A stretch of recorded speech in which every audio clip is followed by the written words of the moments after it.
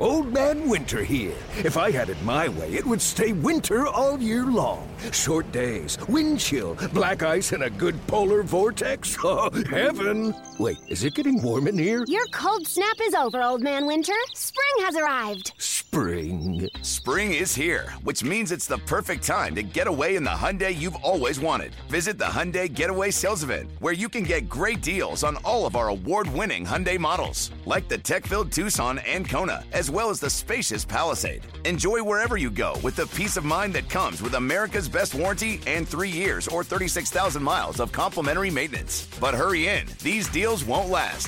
Add more joy to your journey at the Hyundai Getaway Sales Event. Now get 0% APR or up to $1,500 bonus cash on the Hyundai Tucson. Now, during the Hyundai Getaway Sales Event. Offers end soon. Call 562-314-4603 for details. This is A's Cast Live, your comprehensive look at the Oakland Athletics. Drive to deep center field. Going back, Hernandez at the track, right to the wall. Gone! Elvis Andrus! And 29 other MLB clubs. High drive, deep left field. Nino left the building. Guerrero lifts one to left field and gone! Oh, Ohtani, that was a moonshot out there in the right center. Alonso defends his title, the 2021 Derby champion. Join us as we take you inside the baseball universe, from OPS Plus to juiced balls to game-changing moments. We have you covered. Spend your afternoon with us next from the town, only on A's Cast Live. Here's Chris Townsend. I can smell it in the air. Oh, yeah. People are starting to get juiced. People are starting to get ready for baseball season. And we got a fun one. We got a little night baseball. I've been watching day baseball all day. I was just watching the Halos and the Rockies. Hey, nothing says 2022. You know, when I look back on this start of the year, and I think about my life, and I think about where I am in my life, and everything going on in all of our lives, and I think about everything we had to do to get to this moment. And I think about the lockout. I think about the hardship. I think about us being off the air. And I saw something today that made it all worthwhile. You know, we were locked out through Christmas. We were locked out through the new year. We weren't working. Cody was bouncing off the walls because he had nothing to do. I mean, it was miserable, and you guys were worried, no baseball, what's going to happen? I mean, it was doom and gloom. And then I saw the ray of light today. I saw today what is going to make all of our lives so much better and so much more special. And it popped up right in front of my television. That the fight between the owners, the fight between the players, it was all worth it for one reason. Chris Bryant now is a Colorado Rocky. Seeing Chris Bryant in that purple spring training uniform made me think, the baseball gods got it right. I was looking at that. I'm like watching that, you know, I'm like, Angels Rockies, huh? Chris Bryant is a Rocky. That's where we are in 2022. Well, you know, I mean, he's going there to win, and probably like Mike Hampton, he enjoys the school system. But seriously, on a serious note, I know there's a lot of build-up there. Little night baseball. I actually, even though spring training to me is always day baseball, like sitting around, I mean, there's nothing better. Sitting around, if you're able to sit around, obviously we have unique jobs, but like to sit around and watch games today. I was watching the Astros earlier today. I've watched a bunch of games. I was watching the Astros. I saw Rockies. I saw Angels. Just watching baseball in the background is solid. Then tonight we got A's, we got Dodgers, and I'm not sure, is this game on? Is this on the network or is this on our on NBC Cali? I think we only have 2 games that were on TV this year for spring. It was Sunday, and I think next weekend there's another game with Glenn and Dallas. I'm pretty sure this game's probably going to be on Spectrum Sportsnet in L.A., so Dodger fans will get to see it. It might be on MLB Network. I don't see why it wouldn't be. There's no other games going on tonight. I haven't really checked the. So we must be playing at their yard then. Yeah, we're in Glendale. We're at Camelback Ranch, is where we are. So yeah, this will be an Ace Cast and terrestrial game only, I think, unless we're streaming on my teams, which I haven't seen yet. According to Dave Roberts, this is a World Series or bust type year, and why wouldn't it be? I mean, the Dodgers are, I would say at this point, and I guess it's not really totally fair to say this because they do have some advantages, but they are probably the model franchise right now. And what I mean by that, and it's not fair, but, life's not fair. They are the model franchise from the standpoint of they make a ton of money. I mean, money grows on trees for them. I mean, no one since the Dodgers moved west in 1958. Probably, I would say we have very few people listening or will download this and listen later who actually are alive today and remembered the Dodgers moving west with the Giants in 1958. But since the Dodgers moved in 1958, we can make fun of Dodger fans. We can say they show up late, leave early. You can throw all that stuff out there.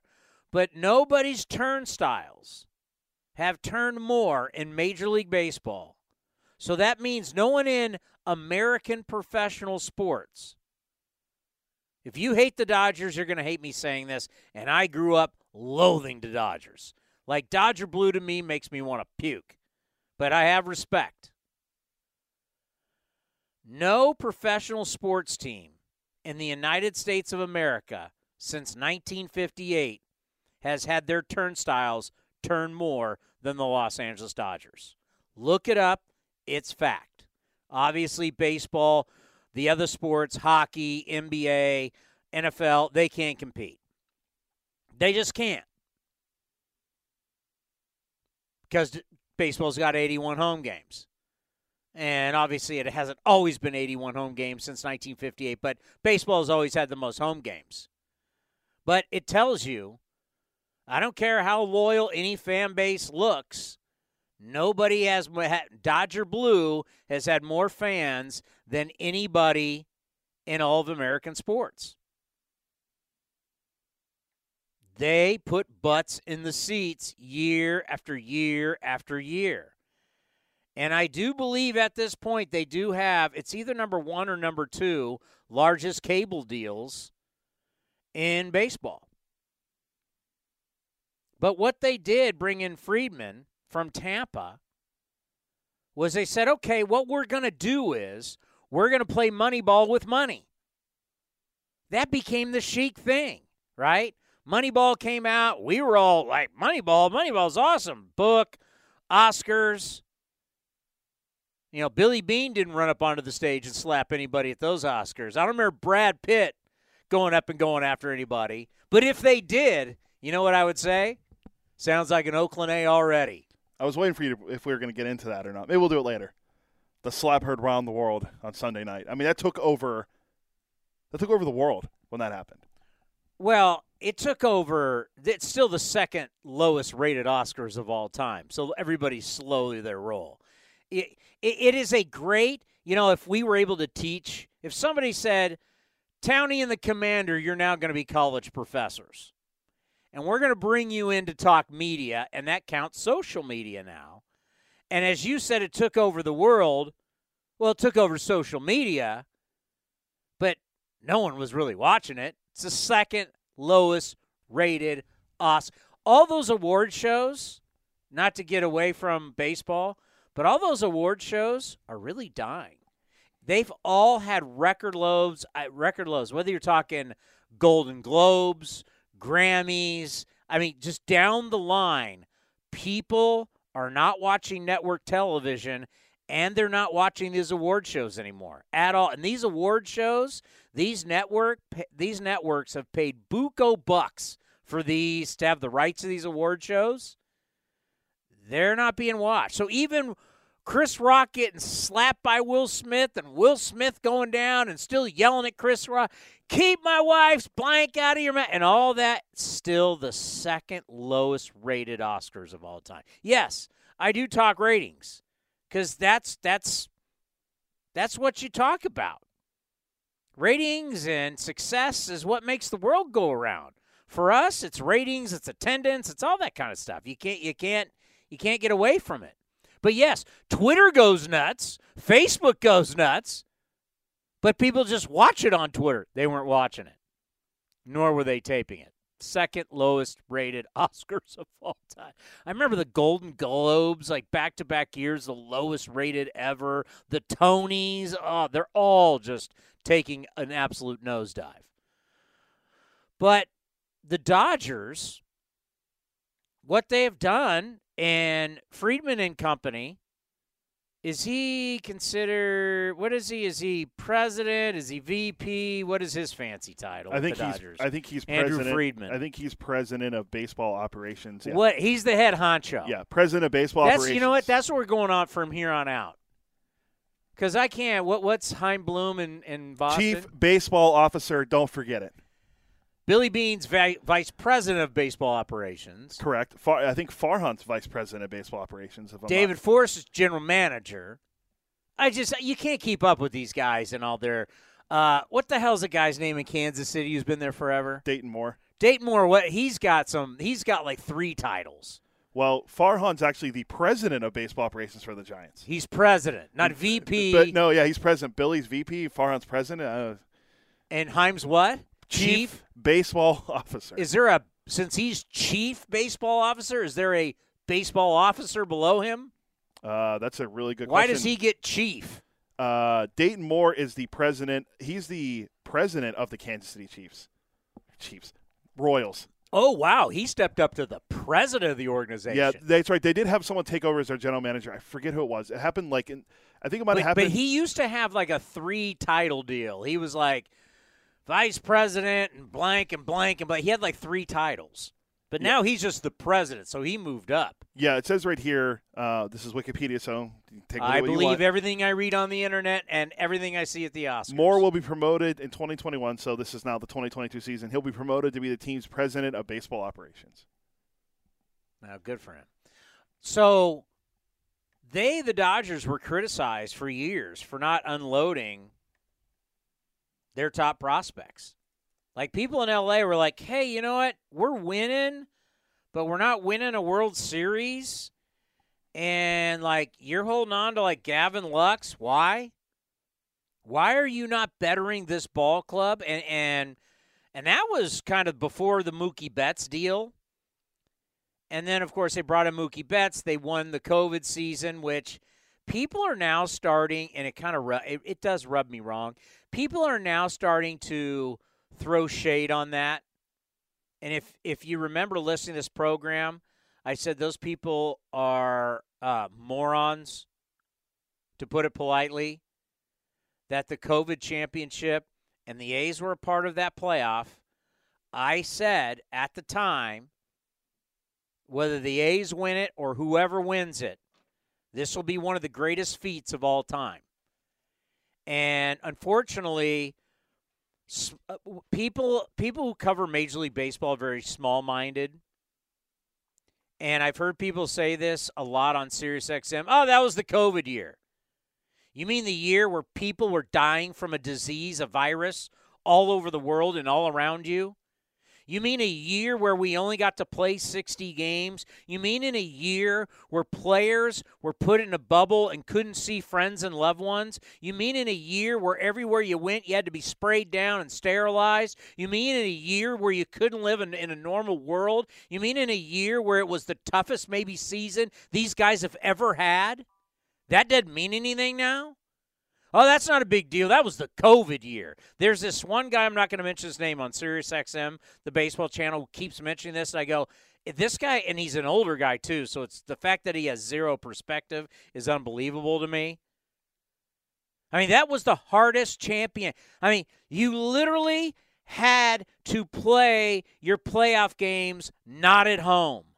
You literally had to get all right, who's going to be in the bubble? That's it. We're going to a hotel. We can't be normal people. Life's not normal, and we got to hunker down and play. We got to play with no fans. You had to win in L.A. or San Diego. Then you had to win in San Diego to get to the World Series. The Rays never saw fans. Rays end up winning down at Petco Park. Next thing you know, they got to go to Texas, and now they're playing at a ballpark they've never seen before. Now they're playing in front of fans. The Dodgers were held up in Texas. I mean, it was crazy. Don't tell me that championship didn't mean anything. That championship was so hard to win. For God's sakes, guys were still testing positive for COVID during the playoffs. Justin Turner tested positive in the final game, Game 6. Saying that didn't mean anything, you're crazy. And that's where, you know what, I hate to say it, that's where for all of us who never played Major League Baseball, when the guys that didn't play Major League Baseball, we pop off like that, it hurts all of us. I will not take that championship away from the Dodgers. Are you kidding me? Everything that everybody went through. You ask anyone from Dave Kaval to David Force to Bob Melvin, everybody on that team, what they went through. No way. That was a tough championship to win. And the Dodgers have utilized what they have very wisely. They make a lot of money, but they only spend it in certain ways. And they have been down to doing what I think is really the number one thing to do in baseball is overpay for lesser years. They did it with Trevor Bauer. They've only given out one big crazy contract, and that's to Mookie Betts, but you were getting a guy in his prime, so you're paying for his prime, and you got to believe, barring injury, that he is going to age well. You've kept Kershaw on a really short leash, 1-2 year deals, paying him, showing him respect. Now Kershaw's taking a major pay cut. I mean, they have one major financial commitment long term. That's Mookie Betts. Pollock was their only other, 60-something million that they paid for? I think it was 4 for $60, which is what they just gave Chris Taylor when they re-signed him. Which is nothing for them. So they've kind of been, other than the Dodgers, is there anybody, like even Bryce Harper, they offered a ton of money for a short term. Harper didn't want to take that. I don't think that you could say, out of the 30 teams, anybody top to bottom has been run better than the LA Dodgers in recent memory. I don't think so either. And I think that what they've been able to do with developing their farm system, trading away a lot of those guys in their farm system and still having elite prospects to trade to get other guys has been astonishing. Andrew Freeman's done a great job running the team coming over from Tampa. The Mookie Betts deal, we were wondering if it was going to happen, and then that was the trigger of the first big move he's made. But I mean, he let Kenley Jansen walk, and they're going to probably run with Blake Treinen as a closer. Like he's not afraid to make decisions that are probably unpopular with the fan base. I mean, how close are they to really letting Kershaw walk away? I mean, because remember the rumors were he was going to sign with the Rangers. Well, with Kenley, I mean, the guy was getting booed last year. He had a rough before he got that curveball rolling. He had it rough. And to them, you go $16 million. We can allow a guy to move on, and we can take that $16 million because I'm sure there's no question. I don't know who Jansen's agent is, but they're going to go back to L.A. and say, hey, we got from the Braves 1 year $16 million, and they look at it and they go, you know what, we can take that $16 million and allocate it somewhere else and utilize it somewhere else. Or what also the Dodgers have been good at is willing to fight another day. And the fact that they can sit there and they can say, you know what, let's wait to utilize some of this money that we have and resources that we have, and we can use it at the trading deadline. Find out where are we when, are there injuries? Are there weaknesses? Find out what we can do with this money later on. Always saving something in the tank, always saving for versatility down the road. You'll find out exactly what you're going to need. So Dodgers will be taking on the Oakland Athletics, and I know for all of us, each day we're looking at the lineups. Each day we're looking, and we're trust the process and see what the A's are going to look like when they take that step and get ready to start the season on a long road trip. This A's team with a lot of question marks are going to get hit right out of the gate with a big fight. 10 straight games on the road. But, the thing about being with the A's right now is that the A's are the land of opportunity. I think everybody right now has to be looking and saying, hey, I got a chance to make the big leagues. I got a chance to – and this is always not easy to talk about, but the reality is you are auditioning for not only yourselves, not only for the A's, but for 29 other teams. You really are. And that's how you have to look at it every day. When you show up and you're playing for the Oakland Athletics, you're ready to rock for the green and gold. And if somehow, some way you make it, fantastic. If not, you're in a situation to where you're hoping that the other teams are looking at you right now. Because they're scouts, and sometimes you can look and you can thank somebody like a Sean Manaea, or you can thank someone like Frankie Montas if you're one of these bubble guys, because all these scouts showing up to A's games, all these scouts have been showing up to watch the pitching. If you go out and you impress somebody, don't think that guy's not seeing it saying, hey, so-and-so for the A's, if they let this guy go, if he doesn't make the squad, we may want to pick this guy up. The pitchers have brought the pitcher's availability or rumored availability. When you talk about butts in the seats, they've put scouts in the stands. And those two guys are the guys we're going to probably hear about all year long. And the thing with the A's, going up against the Dodgers tonight, do we want to put stock in the spring training stats? Because the Dodgers are 2-5. They're struggling. I don't know. I'm a little worried about them heading into the regular season. Now, the A's are 2-7. There's a big difference. And, the A's are trying to figure out who's in the bullpen. Yeah, I'd like to see you flip this one around. So you're crapping on the Dodgers for being 2-5. And how are you going to sell that about the A's? Well, what I'm trying to sell is people panicking about the Dodgers. There's no need to panic. Then again, the A's are trying to figure things out with the rotation. Can you honestly find me anywhere? I'll take the craziest blogger in the world.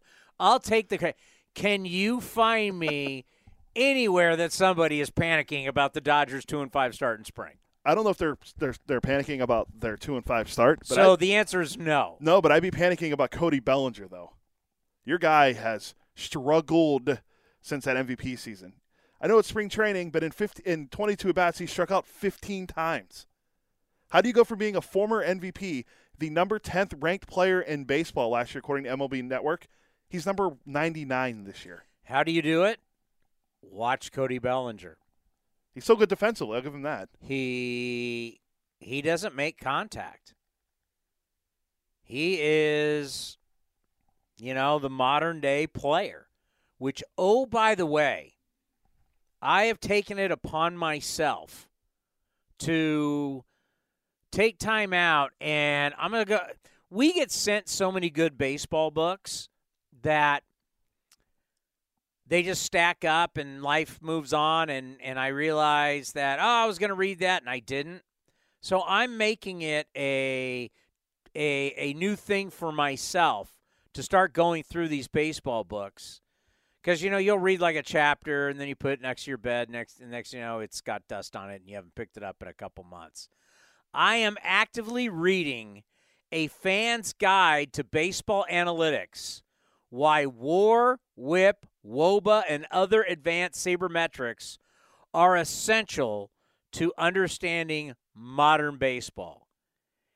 And there are some things that I tell you, I agree with it so much, and there's other things I so laugh at.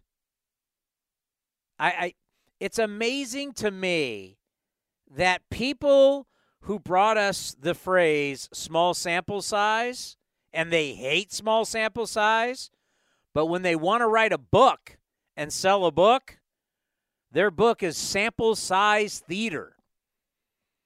Oh, my God.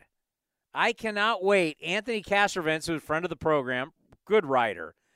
I read his chapter on my flight home yesterday about the win and the importance of the win and breaking down how much it doesn't matter. And, of course, even though – how many starting pitchers do you think there have been in the history of Major League Baseball? Well, that's well over, let's see, 5 times 30 is 150, but you use more than that a season. We're going to say probably well over 200,000. So you think there's been over 200,000 starting pitchers? Is that too much? Am I aiming too high? I don't know. They played this game for like 150 years. So I can't even fathom the number. I know it's a lot. What was that number that they were running through? Like the guy to debut for the Mariners last year was like the X number player to debut in the history of Major League Baseball. Remember that they were doing that last year? I think Fox Sports was doing it. It was the guys that run Cespedes Family Barbecue on Twitter. They were counting down like all these, like, this guy debuted to be the X number. I have to look it up, but I can't tell if 200,000 is a high number or not. Whatever it is, it's a crazy big number, right? The amount of starting pitchers in the history of baseball. But yet, we're going to say that the win doesn't matter based off one guy. And who it was? One guy. Hundreds of thousands of guys have started Major League Baseball games, according to Cody. Hundreds of thousands. Why are you shaking your head? 20,000 players debuted in Major League Baseball, so I'm way off. All right, what do you think?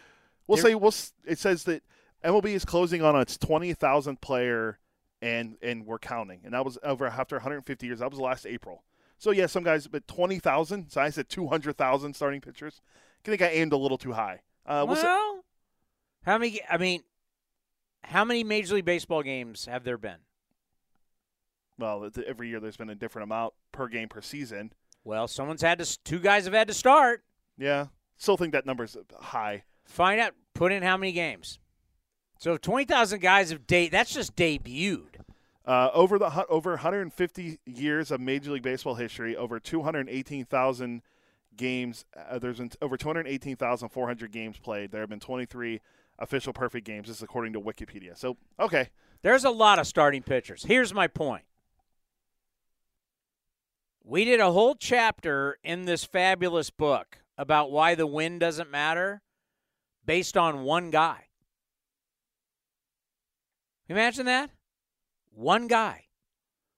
One guy is going to tell us, and this one outlier is going to tell us why the win for a starting pitcher doesn't matter over all the thousands upon thousands. Now, if you could take this one guy, Jacob deGrom, and you could find me, I guess I got to save this, huh?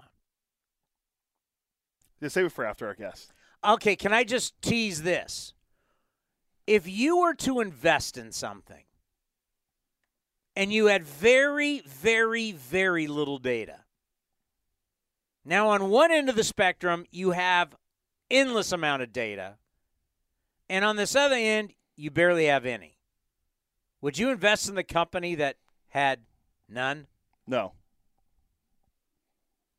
Like, if you came to a conclusion off one player, when I would say, let's just put it this way.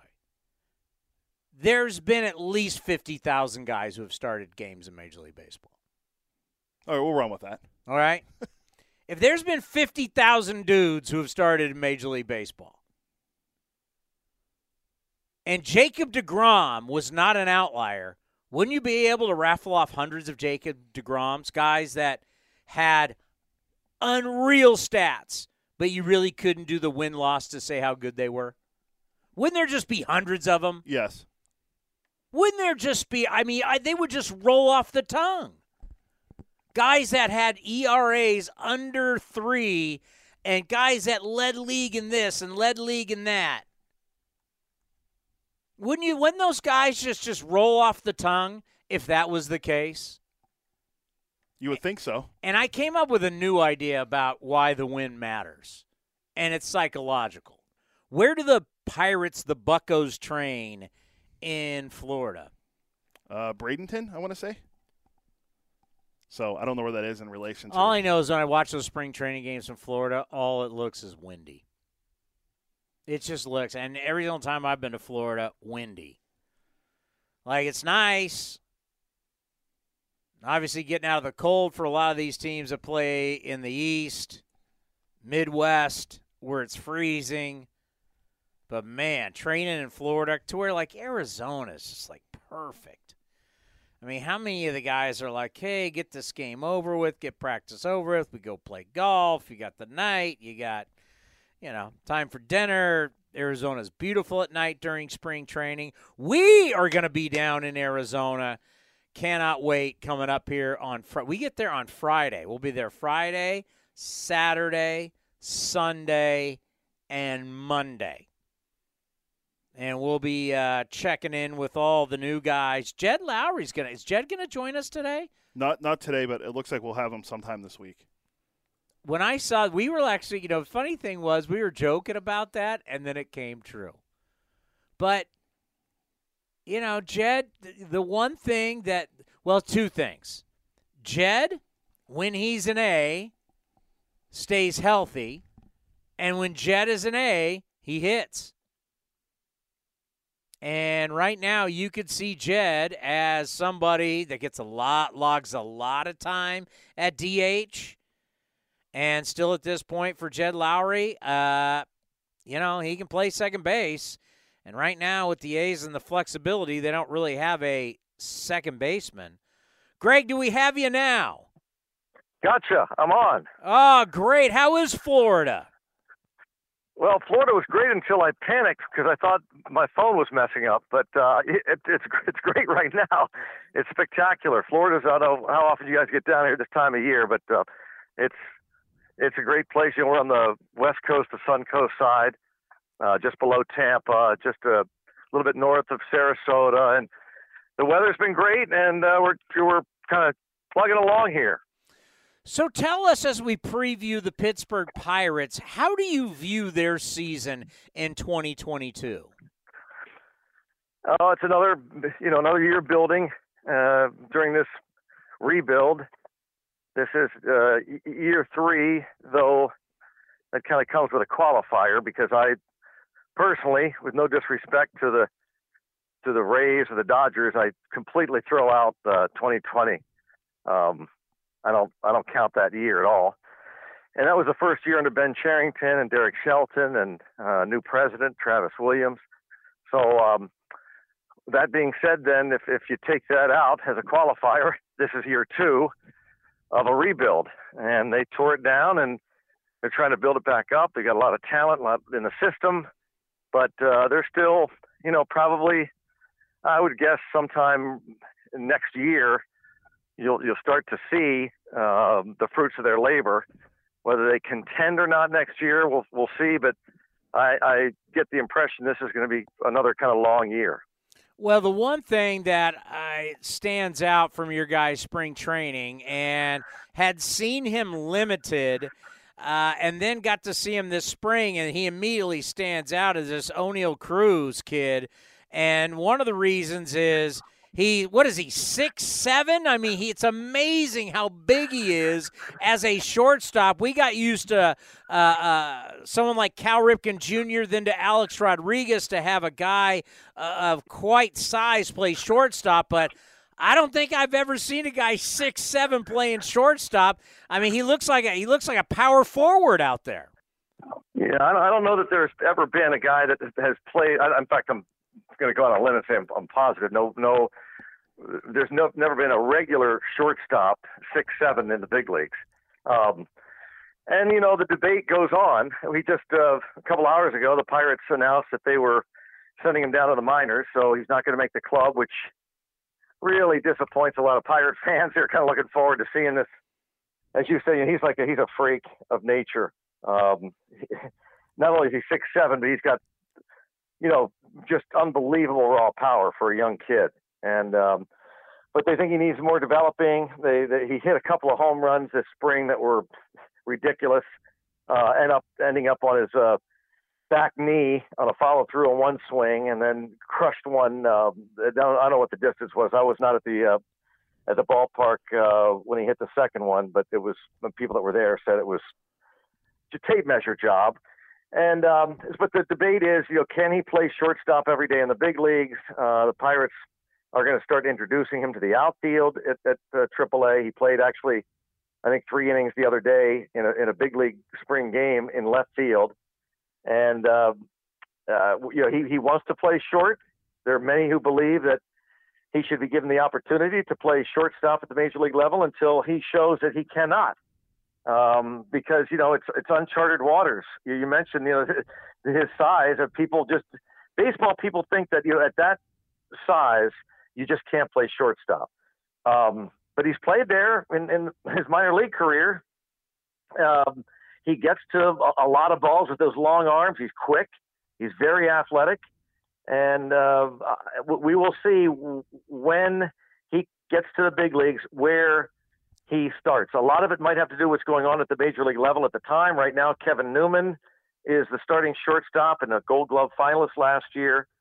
He was terrible offensively, coming off a 2019 rookie year where he hit over 300 and drove the ball into the gaps. So he will inherit that position this year unless he's moved out. And when Cruz is ready, maybe he goes out to the outfield. Maybe Newman changes positions. He plays a lot of second base, but it's the one thing that the Pirates the fans have to hold on to in terms of the rebuild. That this is kind of the first big piece of the rebuild. O'Neal Cruz. Well, I'm telling you right now, I saw it the other day. I can't remember what day it was. I'm a junkie. I sit around and I watch all these spring training games, and it's on in the background. When I saw him the other day, I'll tell you what, I have no reason here out west to tune in regular to Pittsburgh Pirate baseball right now. But if that kid at 6'7" is playing shortstop on a daily basis, I can tell you 4 o'clock our time when you guys are starting, I'm firing up my computer. I want to watch him play because it looks fascinating to see somebody that athletic, that size playing shortstop. I'd be watching.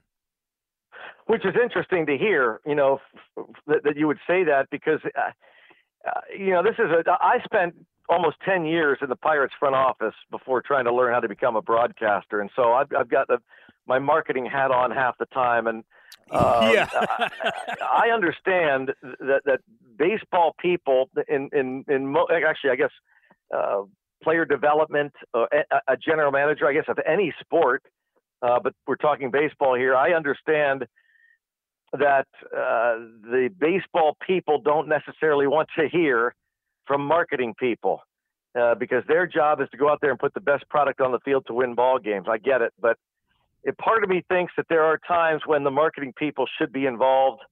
And, again, with my marketing cap on and my heart of hearts, I feel like you do that it's a novelty, and maybe it wears off, but maybe it doesn't.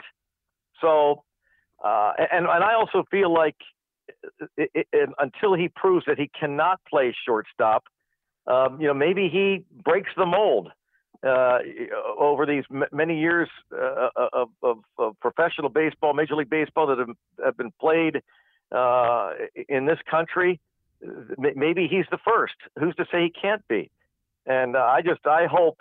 I understand introducing him to outfield play just in case they need to give maybe a Cruz a break off of short, or they want to play somebody else for a while. But boy, I sure hope that the vast majority of the time when he's at AAA Indianapolis, he's playing shortstop, and then when he gets that call to the major leagues, that they introduce him on the field that night at PNC Park as the starting shortstop. Yeah, it's at a point, like, if going into a season you're not going to compete, forget about the division, you're not even going to compete for a wild card. I mean, this is the time to take chances, to have some risk. Let's just see how it plays out. Let's see how it plays out when you say at the big league level. It's one thing letting it play out AA, AAA, but letting it play out at the big league level gives you a much better idea if it's real or not. Well, except that, and then now I'll put on my Pirate cap and defend them in that. And they aren't the only ones. This has happened, and Ben Cherington's the current general manager, but I've heard it from 3 or 4 others that have been in that chair over the years with the Pirates, that they also don't want to hurt his development. There's the argument that if he starts at the big leagues and he collapses, if he's awful defensively and he takes that to the plate and all of a sudden he falls flat on his face, and when do you decide that enough is enough? Which is a really difficult conversation to have amongst baseball people, that when the guy struggles, I've seen that a lot over the years too at the Pirates, that they have this big time prospect come up and they give him a chance, and because they think he's ready, and he just is getting destroyed. When do you say we got to pull the plug on him? Not only quit playing him at the major league level, we got to send him back down. And how much does that hurt him long term? I don't know. I don't know. There's not a right answer to it. I get both. I get the people that say, why not? What the heck? Let him sink or swim right now in the big leagues. Pirates aren't going anywhere. And I've also heard people say, well, wait, because they aren't going anywhere, why would you send him to the major leagues when he's not barely sniffed the AAA level? I think he's had maybe 5 games, something like that, at the AAA level. What's the harm in letting him go down at AAA and dominate there, and then in about a month or so or whenever, then call him up when he's raring to go?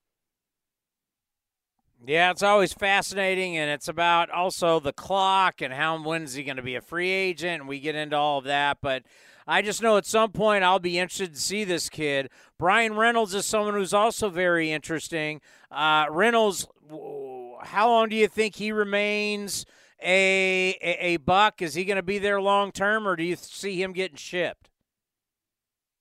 Don't know. I don't know. I don't know what's going on with conversations between his agent and the Pirates. I don't know how far it's gotten.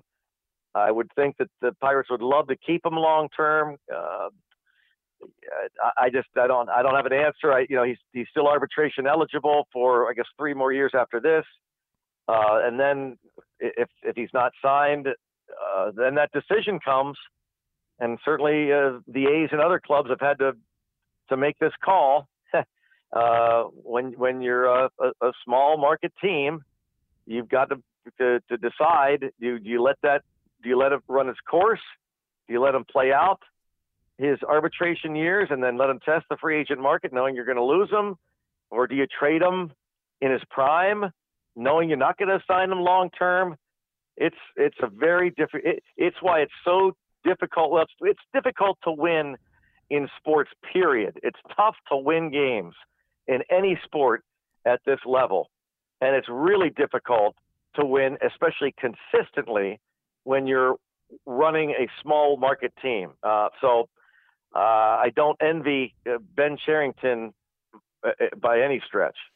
You know, when you look at the Pirates, how do they get to a point that they are competitive on a consistent basis, or is it a build it up, have a quick run, hopefully it works, and then you got to restart all over again? Because the difference between, let's say, Oakland and Pittsburgh is we're sitting here talking ballpark, need a new ballpark.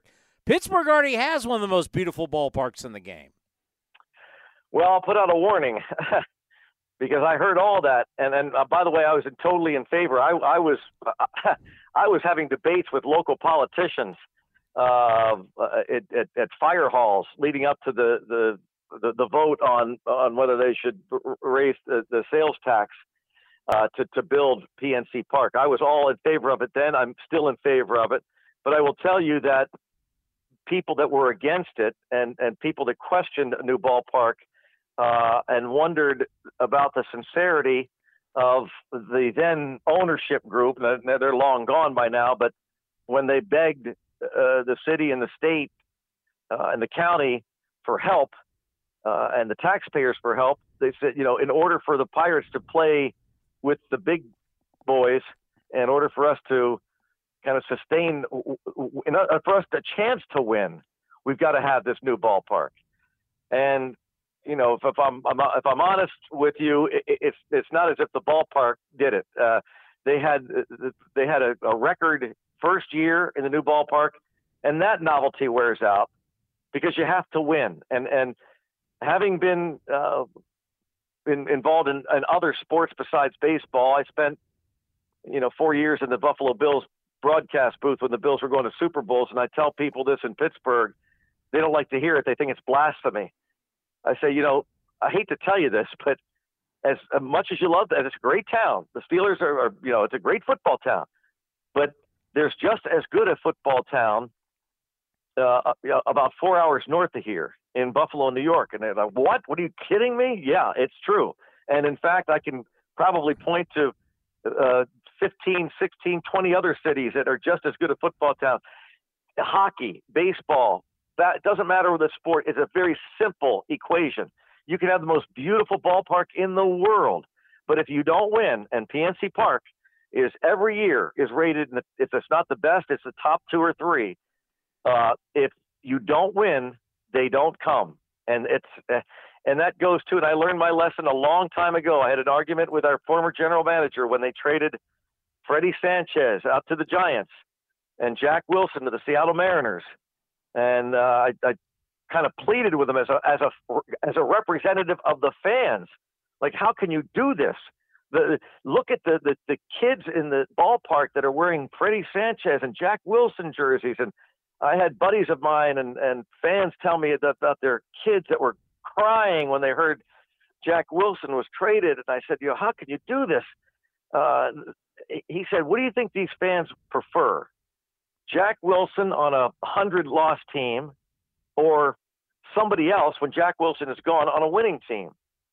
And I thought about it, and for a long time I was one who believed that you had to keep certain players in order to keep the fans' interest. The only players you need to keep the fans' interest are players that help you win ball games, and that is the cold, hard truth of it all. And it goes with the players, and it goes with ballparks. I sure hope Oakland gets it. I think it'd be awesome. I think it's a great area. But having lived it, I can promise you, it is not the end all. It takes a lot more than just a ballpark to win and draw fans. I know I've asked you about this before, but to me it's always fascinating. You being around the Buffalo Bills, that is truly one of the great modern-day football teams of all time. I mean, all the Hall of Famers, what they accomplished going to 4 straight Super Bowls, just getting to 1, but going to 4 straight. I know they lost the 4, but they were such a high-powered, the K-gun on defense, Bruce Smith, Darryl Talley. They had so much talent on both sides of the ball. They will not be remembered as one of the great teams, but, I mean, they truly are. It just sucks they never won a Super Bowl. And that's the shame of it all because, postseason began back in 1903 when the owner of the Pirates and then the owner of the Boston Pilgrims decided, we could make more money here. The Pirates won the National League. Boston Pilgrims are Americans who became the Red Sox. They won the American League. The Pirates won the National League. And the two owners got together and said, what if we decided that we don't end it here? How about we extend it? Let's do a best of 9 series. We'll call it a championship, and we'll get more fans and more money. And that's how it began. And so as the years have gone on, well over 100 years, and other sports have gotten involved and very popular, they realize that there's great money, not in just the regular season, but in these playoffs. And the playoffs, I think probably most especially in baseball, are such a crapshoot. In hockey, the playoffs for me, that's the real regular season in the NHL. The preseason is, for all intents and purposes, in hockey, is almost the entire regular season. But the playoffs begin the real season. But anyway, the point is, to your point about the shame of it all, that the Bills won 4 straight AFC championships. They got up off the deck each and every year when the rest of the world wanted someone else in there. Everyone was against them. Everyone doubted them every year, and they kept coming back. And anything can happen in a championship game, and it's a shame because they should not be remembered as 4-time losers. They should be remembered for 4 straight winning seasons, championship seasons in the AFC. And you mentioned some of those teams, the players rather specifically, the K-Gun offense, all the Hall of Famers, Marv Levy, Hall of Fame coach, Bill Polian, who put that team together as the general manager. It'll never happen again because winning is so hard. It'll never happen again. Another team wins 4 straight, probably, heck, for that matter, 4 straight anything in championships in any sport. And so, yeah, I agree with you. It's a shame.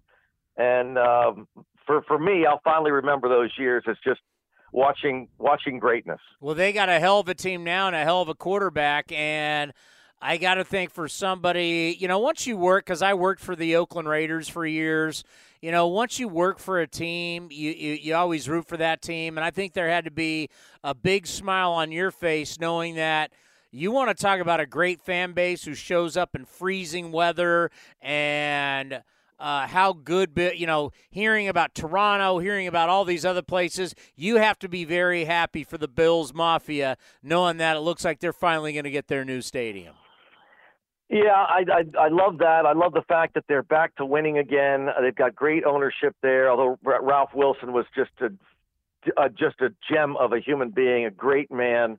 But they've put it together again finally after all these years. And you're right. I did smile, and I'd love to see them get over the top because I think once they do win that first Super Bowl, then people will maybe forget those 4 years of losing and kind of add that as it's no longer, it was a dynasty then in my mind, but certainly include those 4 years as part of just a great organization. And I think that Super Bowl championship will put them over the top, and they can finally end the stigma of those 4 years.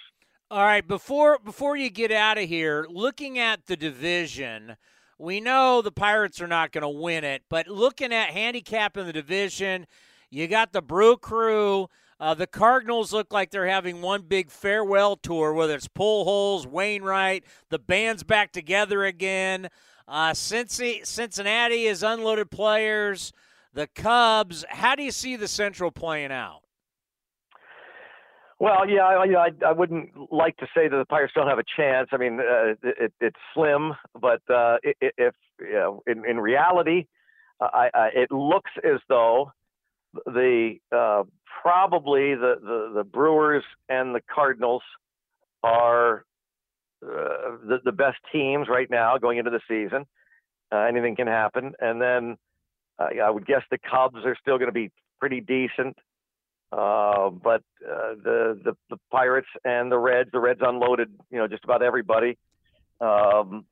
and so I think the Reds are going to go in probably a situation now where they're just starting their rebuild. But I would, I never bet against the daggone Cardinals. You mentioned their farewell tour. Those three, the ageless ones. Certainly watching Molina and Wainwright. Now I'll never forget about 5 years ago going into maybe in late May, early June into St. Louis, and Wainwright was pitching against us, and we were getting set for the television open and talking about Wainwright just about finished, and his ERA was over 6. And, we're talking about on the air, like, boy, his stuff just isn't there. And that was, 5 years ago. For my money, by the way, I was saying this at the end of last season, for the last month or so. Nobody listened. I'm sure the people in St. Louis felt this way. My National League most valuable player by far, and it wasn't close, was Adam Wainwright. Adam Wainwright was the most valuable player in the National League last year. I don't want anybody to show me any stats about Bryce Harper or anybody else. I saw it. I saw what Wainwright meant to that team, kept them afloat, and they won because of him. So I'm going to go probably Cardinals will win the division in all likelihood, with the others chasing them. Put your front office hat back on. Are you guys going to give Albert Pujols like a rocking chair, or what will be the going away party gift? What a great question. I don't know, and they, the marketing people don't want to hear it from me because I'm always whining to them about what I think they should do. I will say, though, since you brought this up, and I had not thought about it, but I will let them know for what it's worth. I talked to Pujols last year when the Angels were in town, and I just had not seen him for a while, just to to congratulate him on a great career. And he said, this has always been my favorite road ballpark, and I will tell them that. So maybe something of maybe some great photograph of him walking up to the plate at PNC Park. I bet she'd love that. Thanks for that idea, and I'll tell Albert if that's what the Pirates decide to give him. It was your idea. Pierogies for life. Yeah, that's a good one too. That's a great idea. Pierogies for life. Depending on what you want. You want cheese Chester, sauerkraut Saul, or jalapeno Hannah. Those are 3 of the 5 or 6 of them. Those are the only ones I could name. Hey, we always love having you on the program. We really appreciate it, and we'll check back with you during the season. Thanks a million for having me on, guys. All right. Take care. Greg Brown, longtime broadcaster. I mean, he's had some unbelievable. I mean, you just look at his Wikipedia. Man, from the Bills, part of the front office with the Pirates. He's the Raise the Jolly Roger. He's not going to be raising the Jolly Roger all that much this year, boy. Yeah, well, I'm a realistic Pirates fan. I know that they're going to be terrible. So I'm just looking towards when Henry. How many Pirates games will you even watch this year? Well, they started 3 hours ahead of us, but we'll be on the air at that time, so I won't be able to watch them. That's what I'm saying. How many times as a Pirates fan will you say, it's Saturday, I'm not going to leave my house because I'm going to turn the Pirates on and watch them on a Saturday or Sunday morning? I might put an inning or two on because that starts at 10 a.m., so an inning or two. You bring up this 6'7" shortstop, I'll watch it. I watched him the other day. He looks like a big bird out there. It's crazy. He looks like power forward. He looks like a forward. Because even though 6'7's not tall in basketball, but in baseball, that's huge. It's like, Randy Johnson was what, 6'10"? Yeah. A position player, I'll give you comparable. Like Richie Sexton was what, 6'7", 6'8"? He was a big human being. First baseman. Yeah. This is a shortstop. If you've got a 6'7" shortstop, I would tune in to watch that. The crazy thing about him, too, is, like I said, he played 2 games last year in the majors. One of them, he hit a home run. It was one of the farthest hit home runs of the year. If it wasn't the furthest, it was like the hardest hit according to StatCast. He played in 2 games. Then he's killing it. I know it's spring training, so. But they don't want to start the clock. Exactly. Let's not talk about, we're worried. We're worried about if he comes up, he's going to embarrass himself. And you're trying to tell me a kid from the Dominican who's battled through whatever he's had a battle in his life, if he struggles a little bit and you send him back down, that he's going to be so crushed? Not buying it. That is all about when are we going to start this free agency clock? Coming up next, since everybody is into small sample size theater when it comes to writing a book, I'm going to play a little myself. How important is the walk for an offense? Do you think it's important? Helps you on base. You score runs with guys. Do you think the on-base percentage is the end-all of end-all? No, not really. Kevin Youkilis was the Greek god of walks. He won a couple World Series. Let's play a little sample-size theater next, right here on A's Cast Live. A's Cast Live continues from the town. Here's Chris Townsend. All right.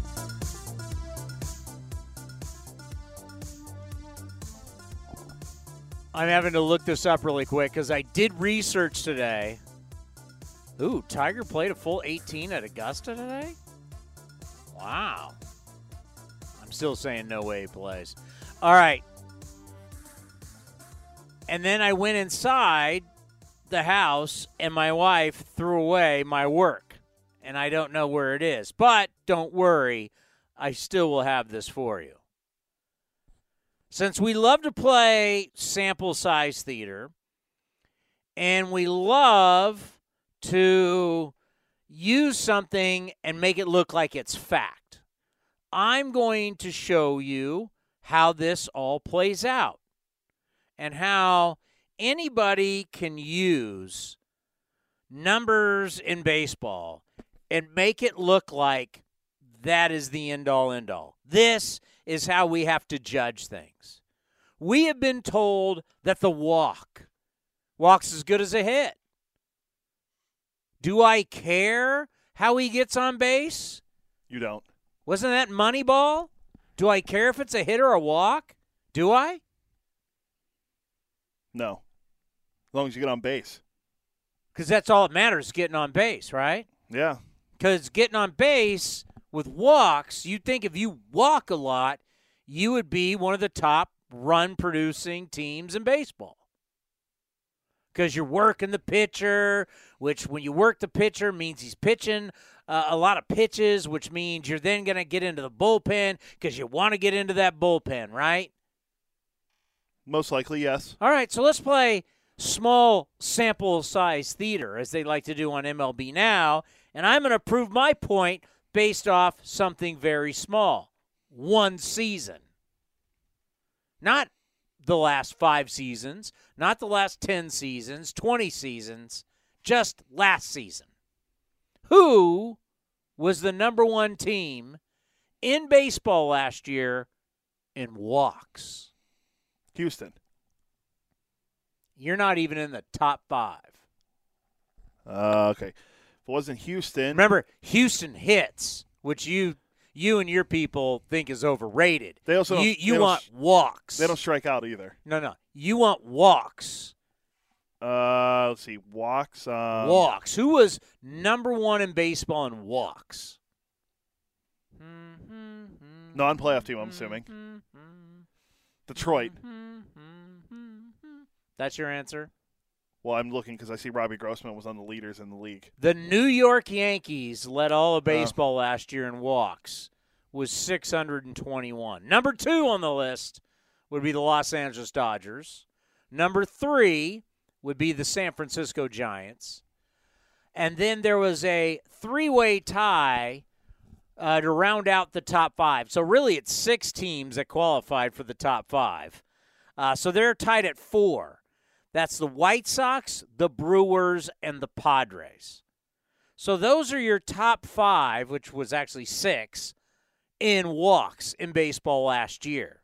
All playoff teams but 1. How did that translate to runs scored? Well, the Yankees are one of the worst offensive teams in baseball. No. Can't be. They're number 1 in walks. But they were a terrible offensive team.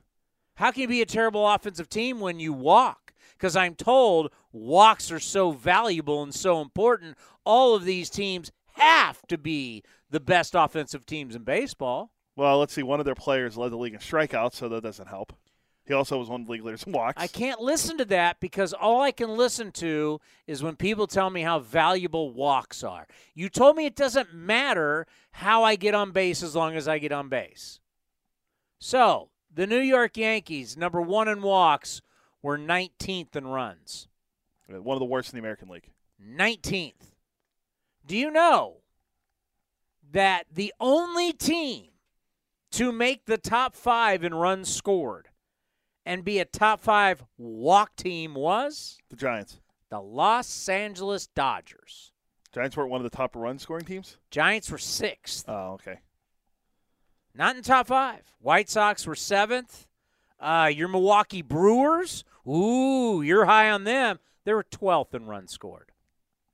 So if I was to write a book, I could write a book saying walks are overrated because it doesn't mean you're going to be one of the best offensive teams in baseball. Because the only thing that matters is runs scored. That's the only thing that matters. You got to outscore the other team to win the game. However you score is however you score. But that is the number. I mean, unless I've completely lost my mind, is scoring runs not the most important offensive stat? Yeah, you're right. You're correct. Can I be safe to say that? Or has baseball got so crazy that we're not going to say that actually scoring runs is the most important stat? Oh, no, it's the most important stat. Okay, so we can still agree on that. Yeah, we agree on that. Okay. Your number 1 run-scoring teams, not big walk team in the Astros. Tampa Bay Rays. They struck out a lot, too. Toronto Blue Jays, Los Angeles Dodgers, and Boston Red Sox. Those are your top 5 scoring teams last year in baseball. So it's interesting just because I'm reading this book, and the book, obviously to sell books, you want to use names because names are the hook, right? The names are when I can throw in, Jack Morris shouldn't be a Hall of Famer, and Jacob deGrom. See, Jacob deGrom proves I'm using 1 year. I guarantee you that if I go through the last 5-10 years, that teams that walked a lot probably were the top teams in runs scored. I bet you a lot of the teams would be the top. But I can show you 1 year it doesn't translate. That's why you can't trust these small sample sizes. You can't build a business and you can't build a theory off outliers. That's why top things things that are successful, I usually use companies, have an extraordinary amount of data. Procter & Gamble has been one of the top companies in the United States of America for over 100 years. That's where you get all your toilet paper, your toothpaste, and whatever you're buying at the grocery store you're getting from Procter & Gamble because they're a data-driven. That's why Amazon is, the most successful company in the world right now. They're data-driven, and they use a lot of data versus utilizing one person, 1 year, one this, trying to prove your point, which we get a lot with our new analytical books because they don't use it's tough. And to give them a little defense, sports change, so it's kind of tough to baseball in the 50s compared to baseball in 2022. I get it, but you can use X amount of years, X amount of decades, and too many times I'm seeing like one name, 1 year, one this to prove a point. Would you at least give me that? Oh, there's always going to be the outliers. I mean, I always use deGrom, of course, but I went back and just looked at 2019 for walk leaders. Houston, playoff team. Milwaukee, playoff team. Now I want runs scored because that is even they're a playoff team there's pitching, there's defense, there's a lot of things that go into it. I want walks to runs scored. Where did they rank? The Astros are number 1 in baseball with 645 walks. They rank 3rd in runs scored. There you go. There's a top 5 team. Boston was a top 5 team in walks. They were 5th. They're 4th in runs scored. Okay, that's 2. The Dodgers were 4th in walks. They were the 5th ranked offensive So there you team. go. You got 3. There's my point. I only used 1 year to make me sound smart. I didn't go back and go through all these years because, like I said, you probably would find teams that lead the league in walk usually are probably high up there on runs scored. But I can find one outlier a year. I found my Jacob deGrom. It was 2022. I'm looking at this. One of the least walked teams in 2019 just so happened to be the team that had the most home runs in the history of baseball, but they're also one of the highest scoring teams in baseball. The Twins. So I found you an outlier. Well, I find also interesting Yankees too. Kind of throwing out the Triple Crown. Like the home run and the RBI are so tied to each other that so many instances in the history of baseball, the guy that hits the most home runs leads the league in RBIs. It's happened 40, can't remember what I read, but it was like 40-something times it's happened. So it's not crazy to think that the guy that hits the most home runs is going to lead the league in RBIs because the two stats are so connected together. Well, it happened last year with Sal Perez, leader in home runs and RBI. Didn't have his batting average is okay. He doesn't walk a lot, but that's okay because he hits a lot of home runs. He hit 48 of them. That scored 48 runs just by himself. So I was looking at just the base on ball leaders from last year. You know who gets love in this book? And going back to Anthony Castrovince, A Fan's Guide to Baseball Analytics, is a player that was completely, you can't say ahead of his time, but he did things that if he played today, he would be looked at differently. And he is a friend of the program. That is the great Gene Tennis. Gene Tennis, back in the day, was a walk machine. He walked 101 times in 73, 110 times in 74, 81 times in 76, 125 in 1977, 101 in 78, and 105 in 1979. Ray Kroc, remember he went and played for the Padres. Ray Kroc, the McDonald's guy who owned the Padres at the time, and it's in this book that says all he does is walk. But if you're a guy walking, he'd basically be, in a way, kind of like Joey Votto. 129 home runs, 106 walks. Now, obviously, guys weren't hitting home. They played in different ballparks, harder to hit home runs at the Coliseum than it is at the Great American Bandbox. But, yeah, if Gene Tennis played today and put up 30 home runs and 100 walks, people would love him. I agree with that. 100%. Padres couldn't wait to get rid of him. That was actually a question on Twitter a few weeks ago. I think it was High Heat Stats. They take like a screenshot of a Baseball Reference player's career, and they take off like the team or like the age or whatever to make it harder. And it's like, name this player based on their stats. And one of them, I think it was like 2 weeks ago, was Gene Tennis, because he was like, this catcher wasn't the best when it came to batting average, but he did walk a lot. And I remember looking, I'm like, who is this? And I looked and I was like, oh, it's Gene Tennis. But I was looking at just the walk leaders from last year. Do you know who led baseball in walks last year? Nope. It was Juan Soto with 145 walks. Where'd the Nationals rank? They weren't very good. That's obviously not his fault. Where was he in runs scored? Let's see, runs. Now, Baseball Reference only brings up the top 10. He was 6th. He was tied with Jose Ramirez at 111. So, others on the list, Joey Gallo with 111. He also struck out 213 times.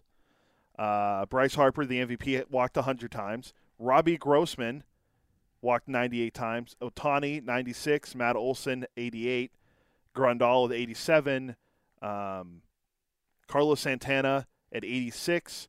And that was tied with Vlad Guerrero Jr. at 86 and Freddie Freeman at 85. If you look through this list, Gallo played for a playoff team halfway through the end, so I guess I can include him. We'll do him as a half. 2.5 guys made the postseason last year, and they were league leaders in walks. My interest in this great walk debate is certain guys have the ability to draw walks. One of the reasons why is they have power, and pitchers are afraid at times to throw certain strikes to guys that can leave the yard. Pretty simple? I agree, yeah. Okay. So those guys can get walks. Now, the problem is, and I don't have any data to back me on this. I guess with StatCast we would now. But I could use a couple guys that have played here in the Bay Area. And when Billy Bean looks over to Paul D. Podesta and Moneyball and says, do I care if he gets on base with a walk or a hit? You do not. True, but how do I score a slow lumbering guy? That's something that doesn't get factored in. Gene Tennis is not a track star. I'll give you two other guys, Jack Cust and Brandon Belt. They're not track stars. So the argument could be Gene Tennis, well, it's not his fault. I mean, he got on base. He did his job. Okay. But for a guy who walked a lot, he sure didn't score a whole heck of a lot of runs. For example, he led the league in walks with 110, scored 71 times. Led the league in walks with 125, scored 66. So you would really need, I mean, obviously I was a little kid. I don't remember, but like, how hard was it to score Gene Tennis from first when he walked? Incredibly hard, it seems like. Because if you're not fast, you're not going to be able to get around the bases that quick. Now there's things that they're trying to do now with moving second base around to try to make more runs scored. But for a guy like Gene Tennis, it's going to be hard to qualify that with him trying to score from first on a ball in the gap. They're probably holding him at third 2 out of 3 times. For instance, Joey Votto's not slow. Yeah, I don't know what he runs like now. He's not Albert Pujols. Back in the day. Okay, so I'm gonna give you Joey Votto at a young age, 27 years old, walked 110 times, scored 101 runs. At the age of 29, walked 135, scored 101. Walked 143, scored 95. 1 year, walked 108, scored 101. And then another year, walked 134, scored 106. That's more like I would want to see it, right? If you're walking 100-plus times, you're scoring near 100 runs. So, yeah, is it great that a guy is feared and he gets walked a lot? Sure. But how am I scoring him becomes my question. Whether that's fair or not to him, probably not fair. But how hard is it to, say, well, it's not as hard. But how many hits do I need to get to score him from first? Probably, I would say 2, unless it's obviously a home run negates that. But 2. If you get a double, maybe a double, he might go to third. Then I said hits. 2. Do you think 2 base hits gets Gene Tennis home?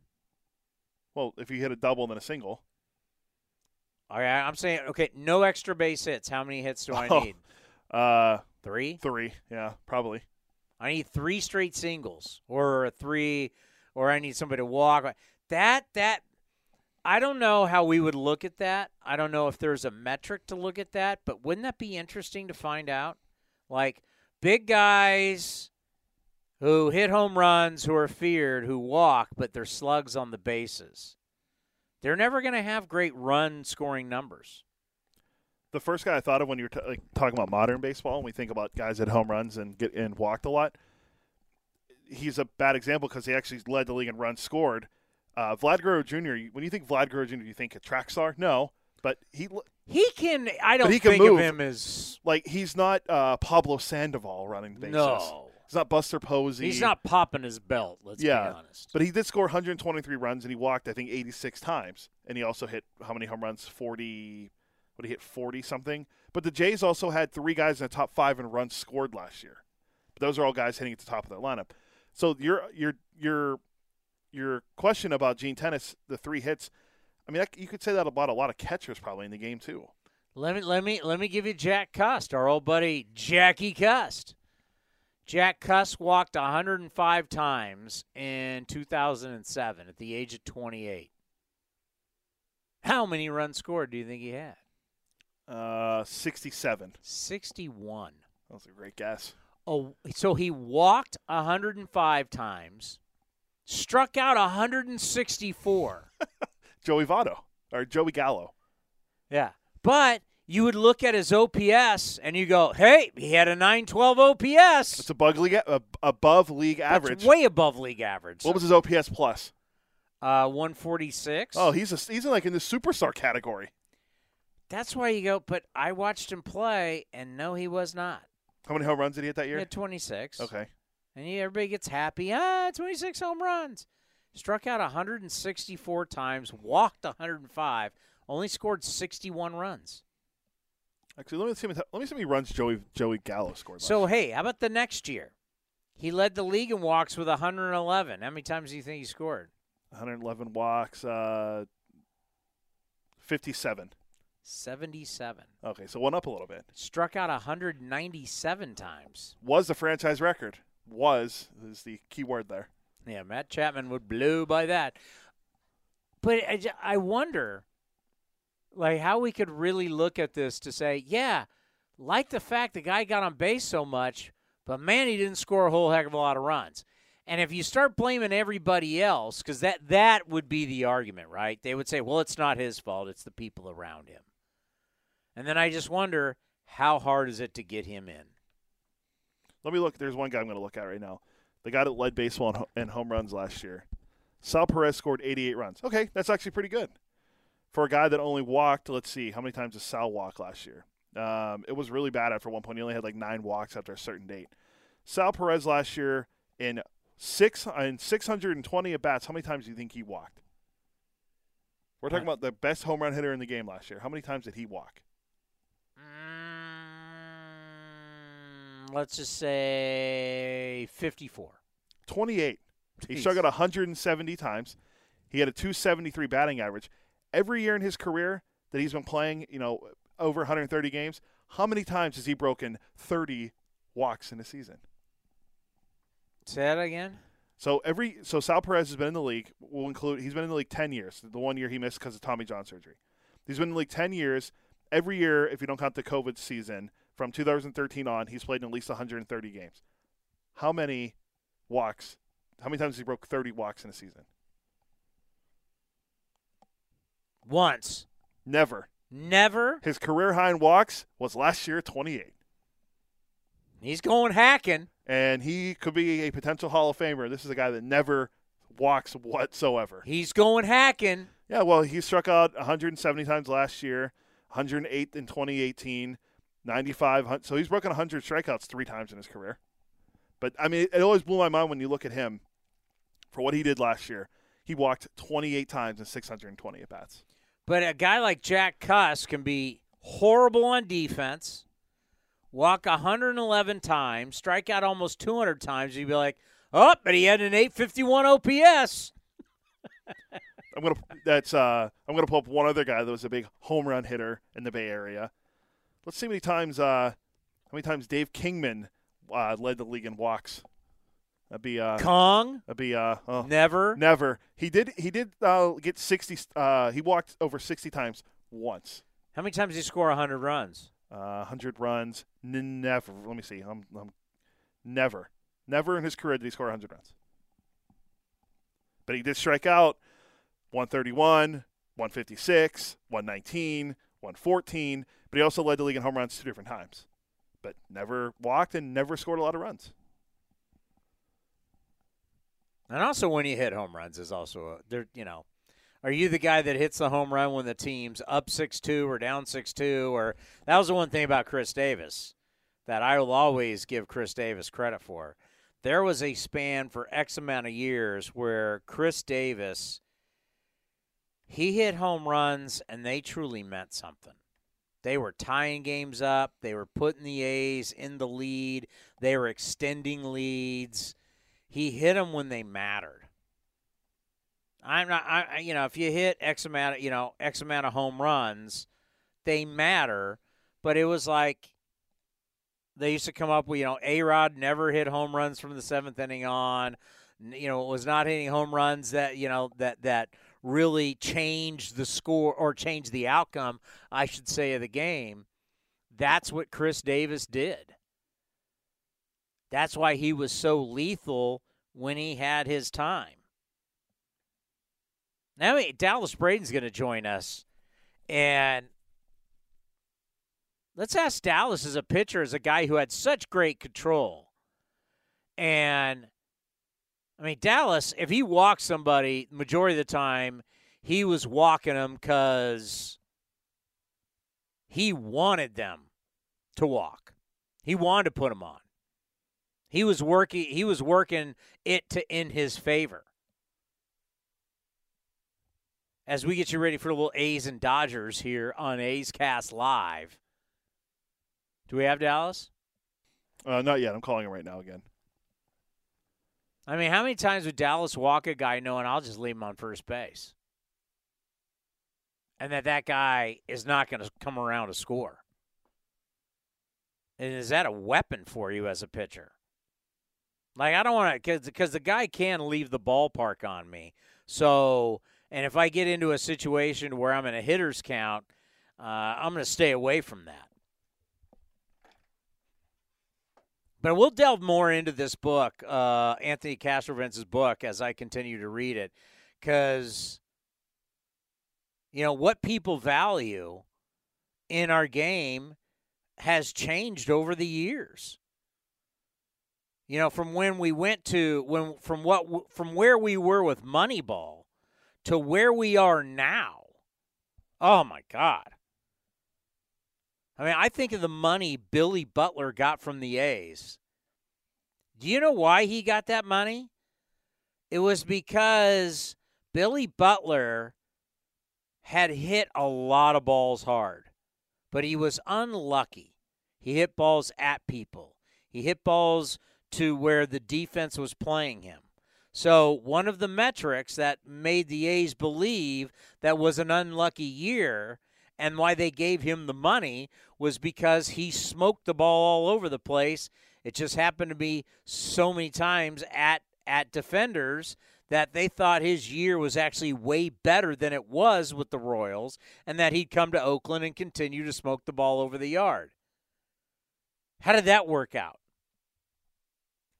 It didn't. You're talking about XBA, expected batting average. How did that work out? It didn't. I'm looking at his let me find it. His expected batting average in 2015 should have been 249. In 2016, it should have been 312. So, didn't work out really. And how many games did he play in 2016? In 2016, he had 221 at bats. Yeah. So, I don't know if that 312 batting average was going to stick. Yeah, delving into some of these numbers, truly fascinating. But, yeah, these big lumbering guys, how do you get them home? And I think the Yankees are a great example. It's like, one of the things that I was listening to today as they were previewing Yankee camp is our old buddy Josh Donaldson, who was talking about, I want to get more athletic. So many years of pumping iron in the off season and just trying to get strong that maybe it takes away from the game. And JD said something that made you just cringe. He's been playing a lot of basketball this off season, and I'm like, oh my God, a guy with a bad calf. But he believes playing a lot of basketball. Who was the one guy who loved playing basketball in season and off season? He loved basketball so much he had an indoor court in his house. I'm drawing blank. Is this before my time? Hall of Famer. You've heard of him. Played basketball, huh? Had an sweet indoor court. I'm literally full court. Drawing a blank. He has one of the greatest records of all time. It's truly an unbreakable record. Nolan Ryan? No. I was going to say, he doesn't strike me as a big basketball guy. Nolan's 6'4". I could see Nolan going down on the block. No, Cal Ripken Jr. Oh, yeah. See, I would have never known that. Cal Ripken Jr. loved hoop. Hey, decent-sized guy at 6'4". But, yeah, he had a full court in his house there in Maryland. I believe he lived in Maryland. Could have been Virginia, but I believe he lived in Maryland. But that I found that very interesting that Josh Donaldson, it would scare the hell out of your Yankees training staff. Dallas Braden joins us. Dallas, when you hear a guy that's had a bad calf for years and is getting older says in the offseason, I want to get more athletic, so I started playing a lot of basketball. How do you feel when you hear that? Well, I just hope that if we're talking about the Yankees, I hope that he and Aaron Boone were able to team up and at least get together and formulate a dynamic 2-1-2. No, I mean, let's be honest. That's probably not exciting a lot of people that are in decision-making positions because we all know that the contract comes with, little clauses in it. And it tells you, hey, can you not do this? Can you not do that? Can you not ride a horse? Can you not ride a motorcycle? Can you not ride a snowboard?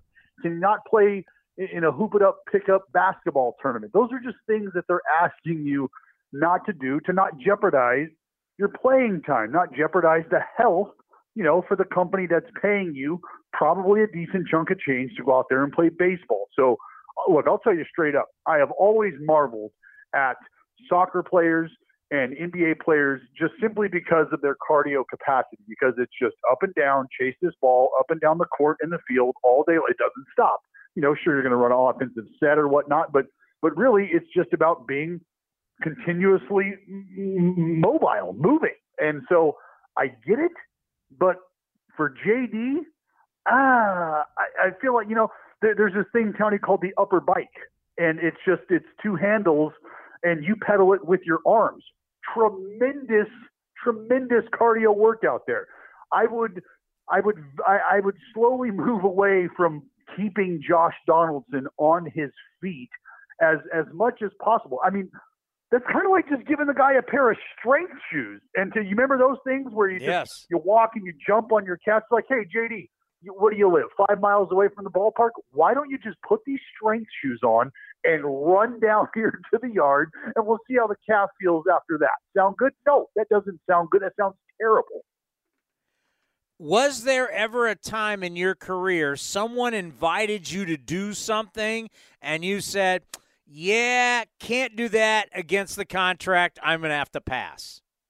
I used to love to snowboard. My buddies are huge into snowboarding, and that was something that I just never got to go do. I couldn't do it because for me, we always joke about when you're a low man on the totem pole or maybe you're not a high draft pick, if you were to hurt a high draft pick, we always joke, like, if I hit somebody in the face with a baseball, I'm getting released 10 minutes from now. Like, that can't happen.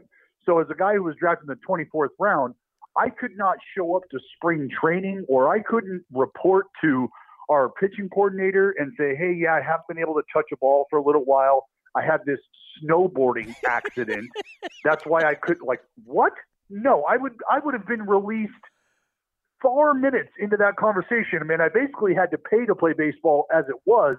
I was not trying to jeopardize any opportunity I might have had for myself. So that's part of the give and take we talk about. I'm actually having similar conversations right now with my oldest nephew because, baseball is a very real possibility for him beyond high school. And I have been explaining to him over the past 2 years, look, man, there's just things that are going to come up that socially you're going to want to be a part of, you're going to want to go and do, and you have to weigh the risk reward. meaning what you could do this weekend could very well put at risk the reward you're trying to earn for yourself, which is another day to play baseball and earn an education because you can play baseball. Those decisions are tough, but they have to be made now if you want to be like your uncle, a washed-up has-been 38-year-old dude who gets to play video games at 2 p.m. in the afternoon during the offseason. Because those are the decisions I tried to make. So it's tough, but you have to understand what the brass ring is, right? What you got your eye on the prize. So I mean, look, and that's nothing that JD doesn't know. He's a super vet. He gets it. But you know, there's things that are just done differently these days. And hey, I'm just glad that I'm not the one writing the paycheck, watching him of a balky calf playing pickup basketball. Yeah, when the conversation with the GM starts, I was in Tahoe, you know it's not going to end well. Dallas Braden is with us here on A's Cast Live. And, you know, we were talking about guys that walk a lot. Usually you can see that guys are bigger guys, home run hitters, maybe pitchers don't want to deal with them, and that, you know, at times those guys can be tough to score. Like, they get on base, and that's great, but how do I score them? And I was thinking about you. I mean, really for the majority of your career, if you were walking somebody, it was intentional. Would you ever say, I'm not going to mess with this guy, I'm going to walk him, and I know it's going to be really hard for them to get him around to score?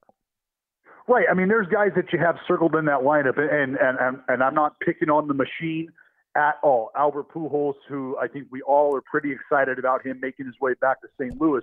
But for all intent and purposes, that's an individual that if he's standing on first base, like, you're going to have to get 4 or 5 hits for him to come around and score, right? Like, that's pretty much what it's going to take.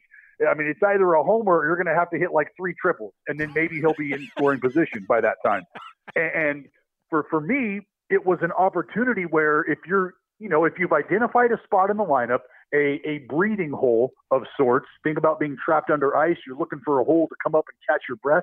Well, those clogs can represent that. And it's almost a double-edged sword that you're trying to sheath. Like, I don't want this guy hurting me power-wise, and I understand that I'm putting traffic on the base path, but I don't want it to be a one-run swing compliments of that big bopper there.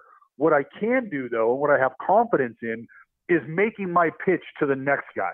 And I'm going to pick my poison here. And I know if I've got less than 2 outs with that guy, that big bopper, standing there on first, clogging the bases like a bad bowel, like I'm okay with that, because I'd like to think that I could get a little rollover, a little 4-6-3, 6-4-3, whatever, and live to fight another day. So there is absolutely strategy involved when you're trying to weave your way in and out of a lineup that's got a lot of potency in it. You're looking for those guys that could, A, hurt you, but B, really serve as sort of a slowing down, like a clog effect, for you to try to get that ground ball and get you and the boys out of that inning. You know, I've always said about our beloved Oakland Athletics is that it's the land of opportunity. And you've been through it in your career where you're a young guy and you're looking up and, you know, you pitch well, you're going to have that opportunity at some point to get to the big leagues, to where some organizations you're trapped. There's always somebody above you. You don't get that opportunity. What is it like to be in the minor leagues for the A's, knowing that you do what you need to do, there's a chance for you to get to the big leagues? Well, I can understand, you know, the idea of the A's and what the situation right now represents.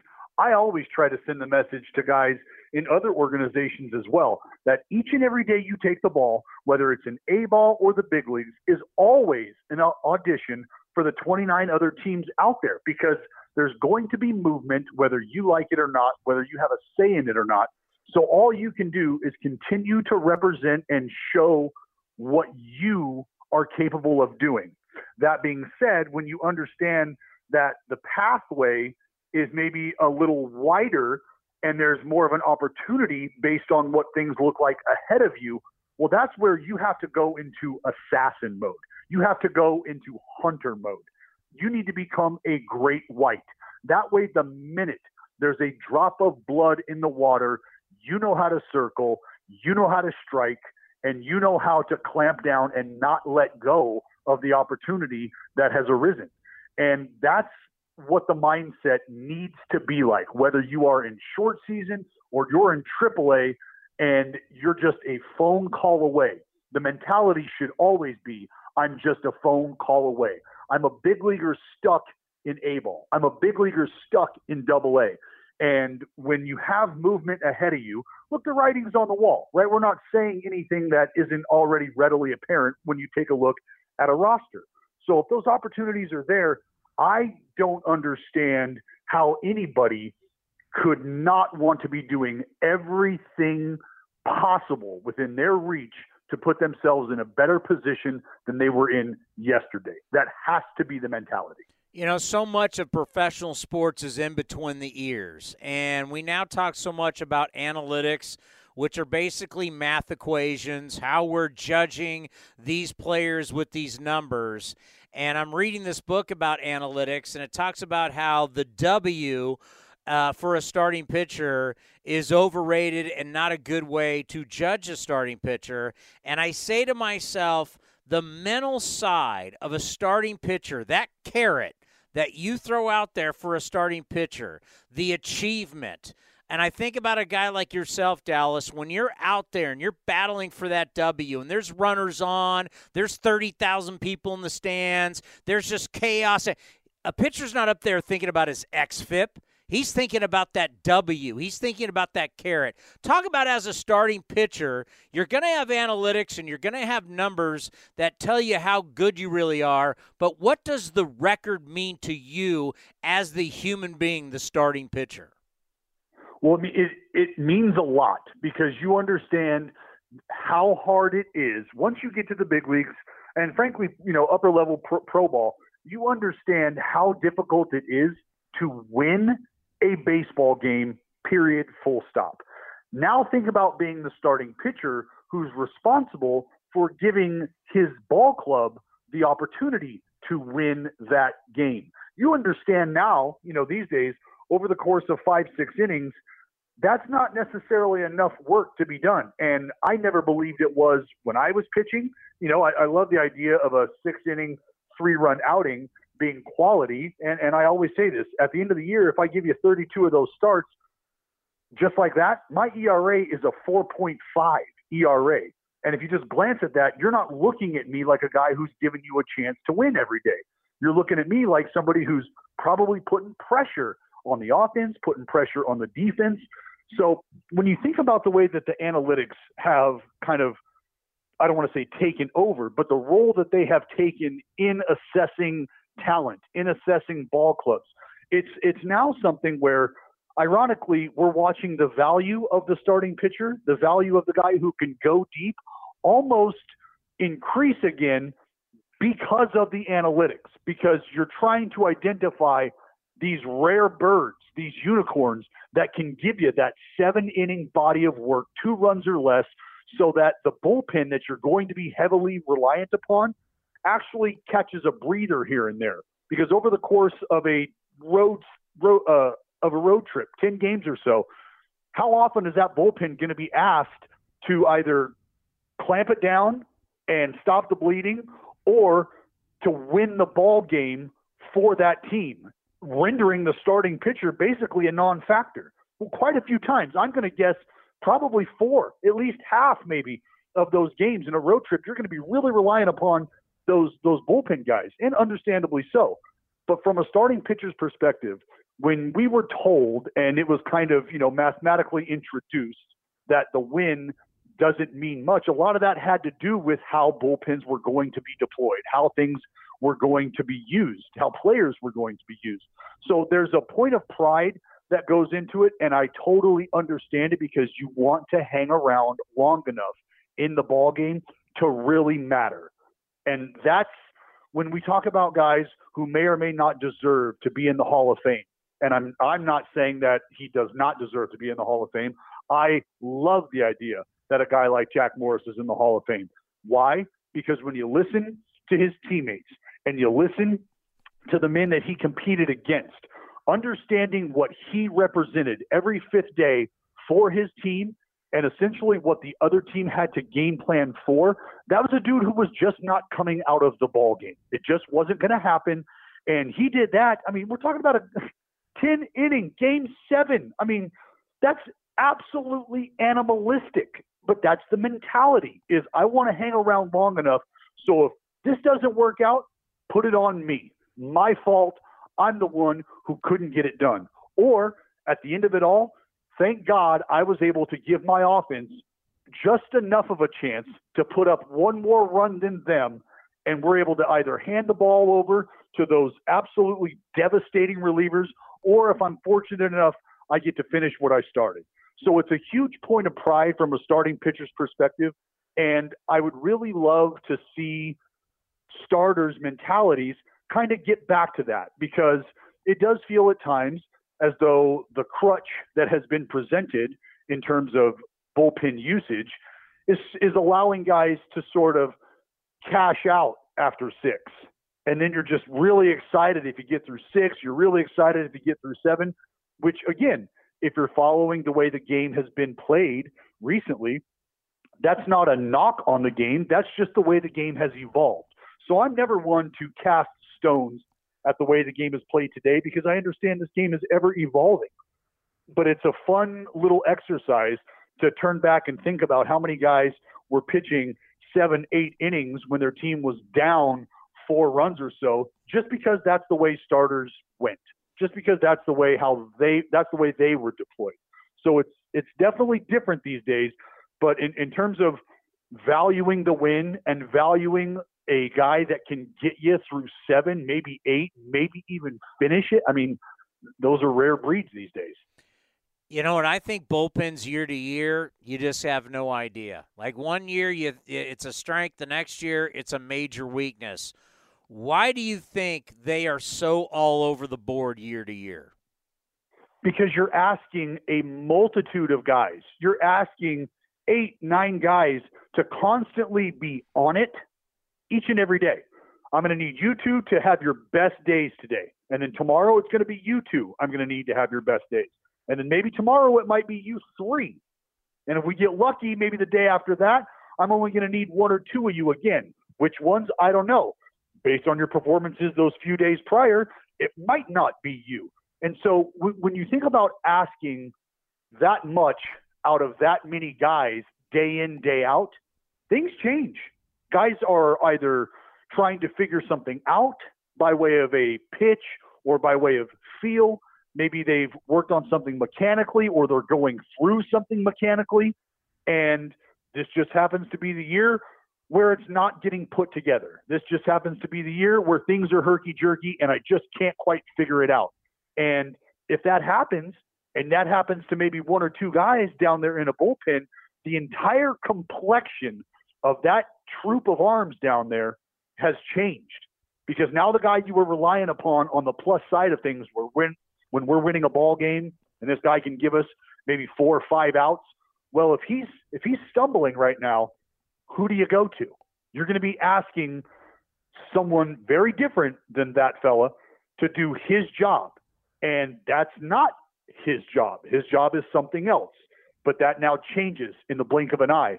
So that's why I believe bullpen performance can be hit or miss, is because very rarely do you get the guys who are as consistent as you'd like them to be for years at a time. It's tough to find, especially when you're talking about an entire group of guys.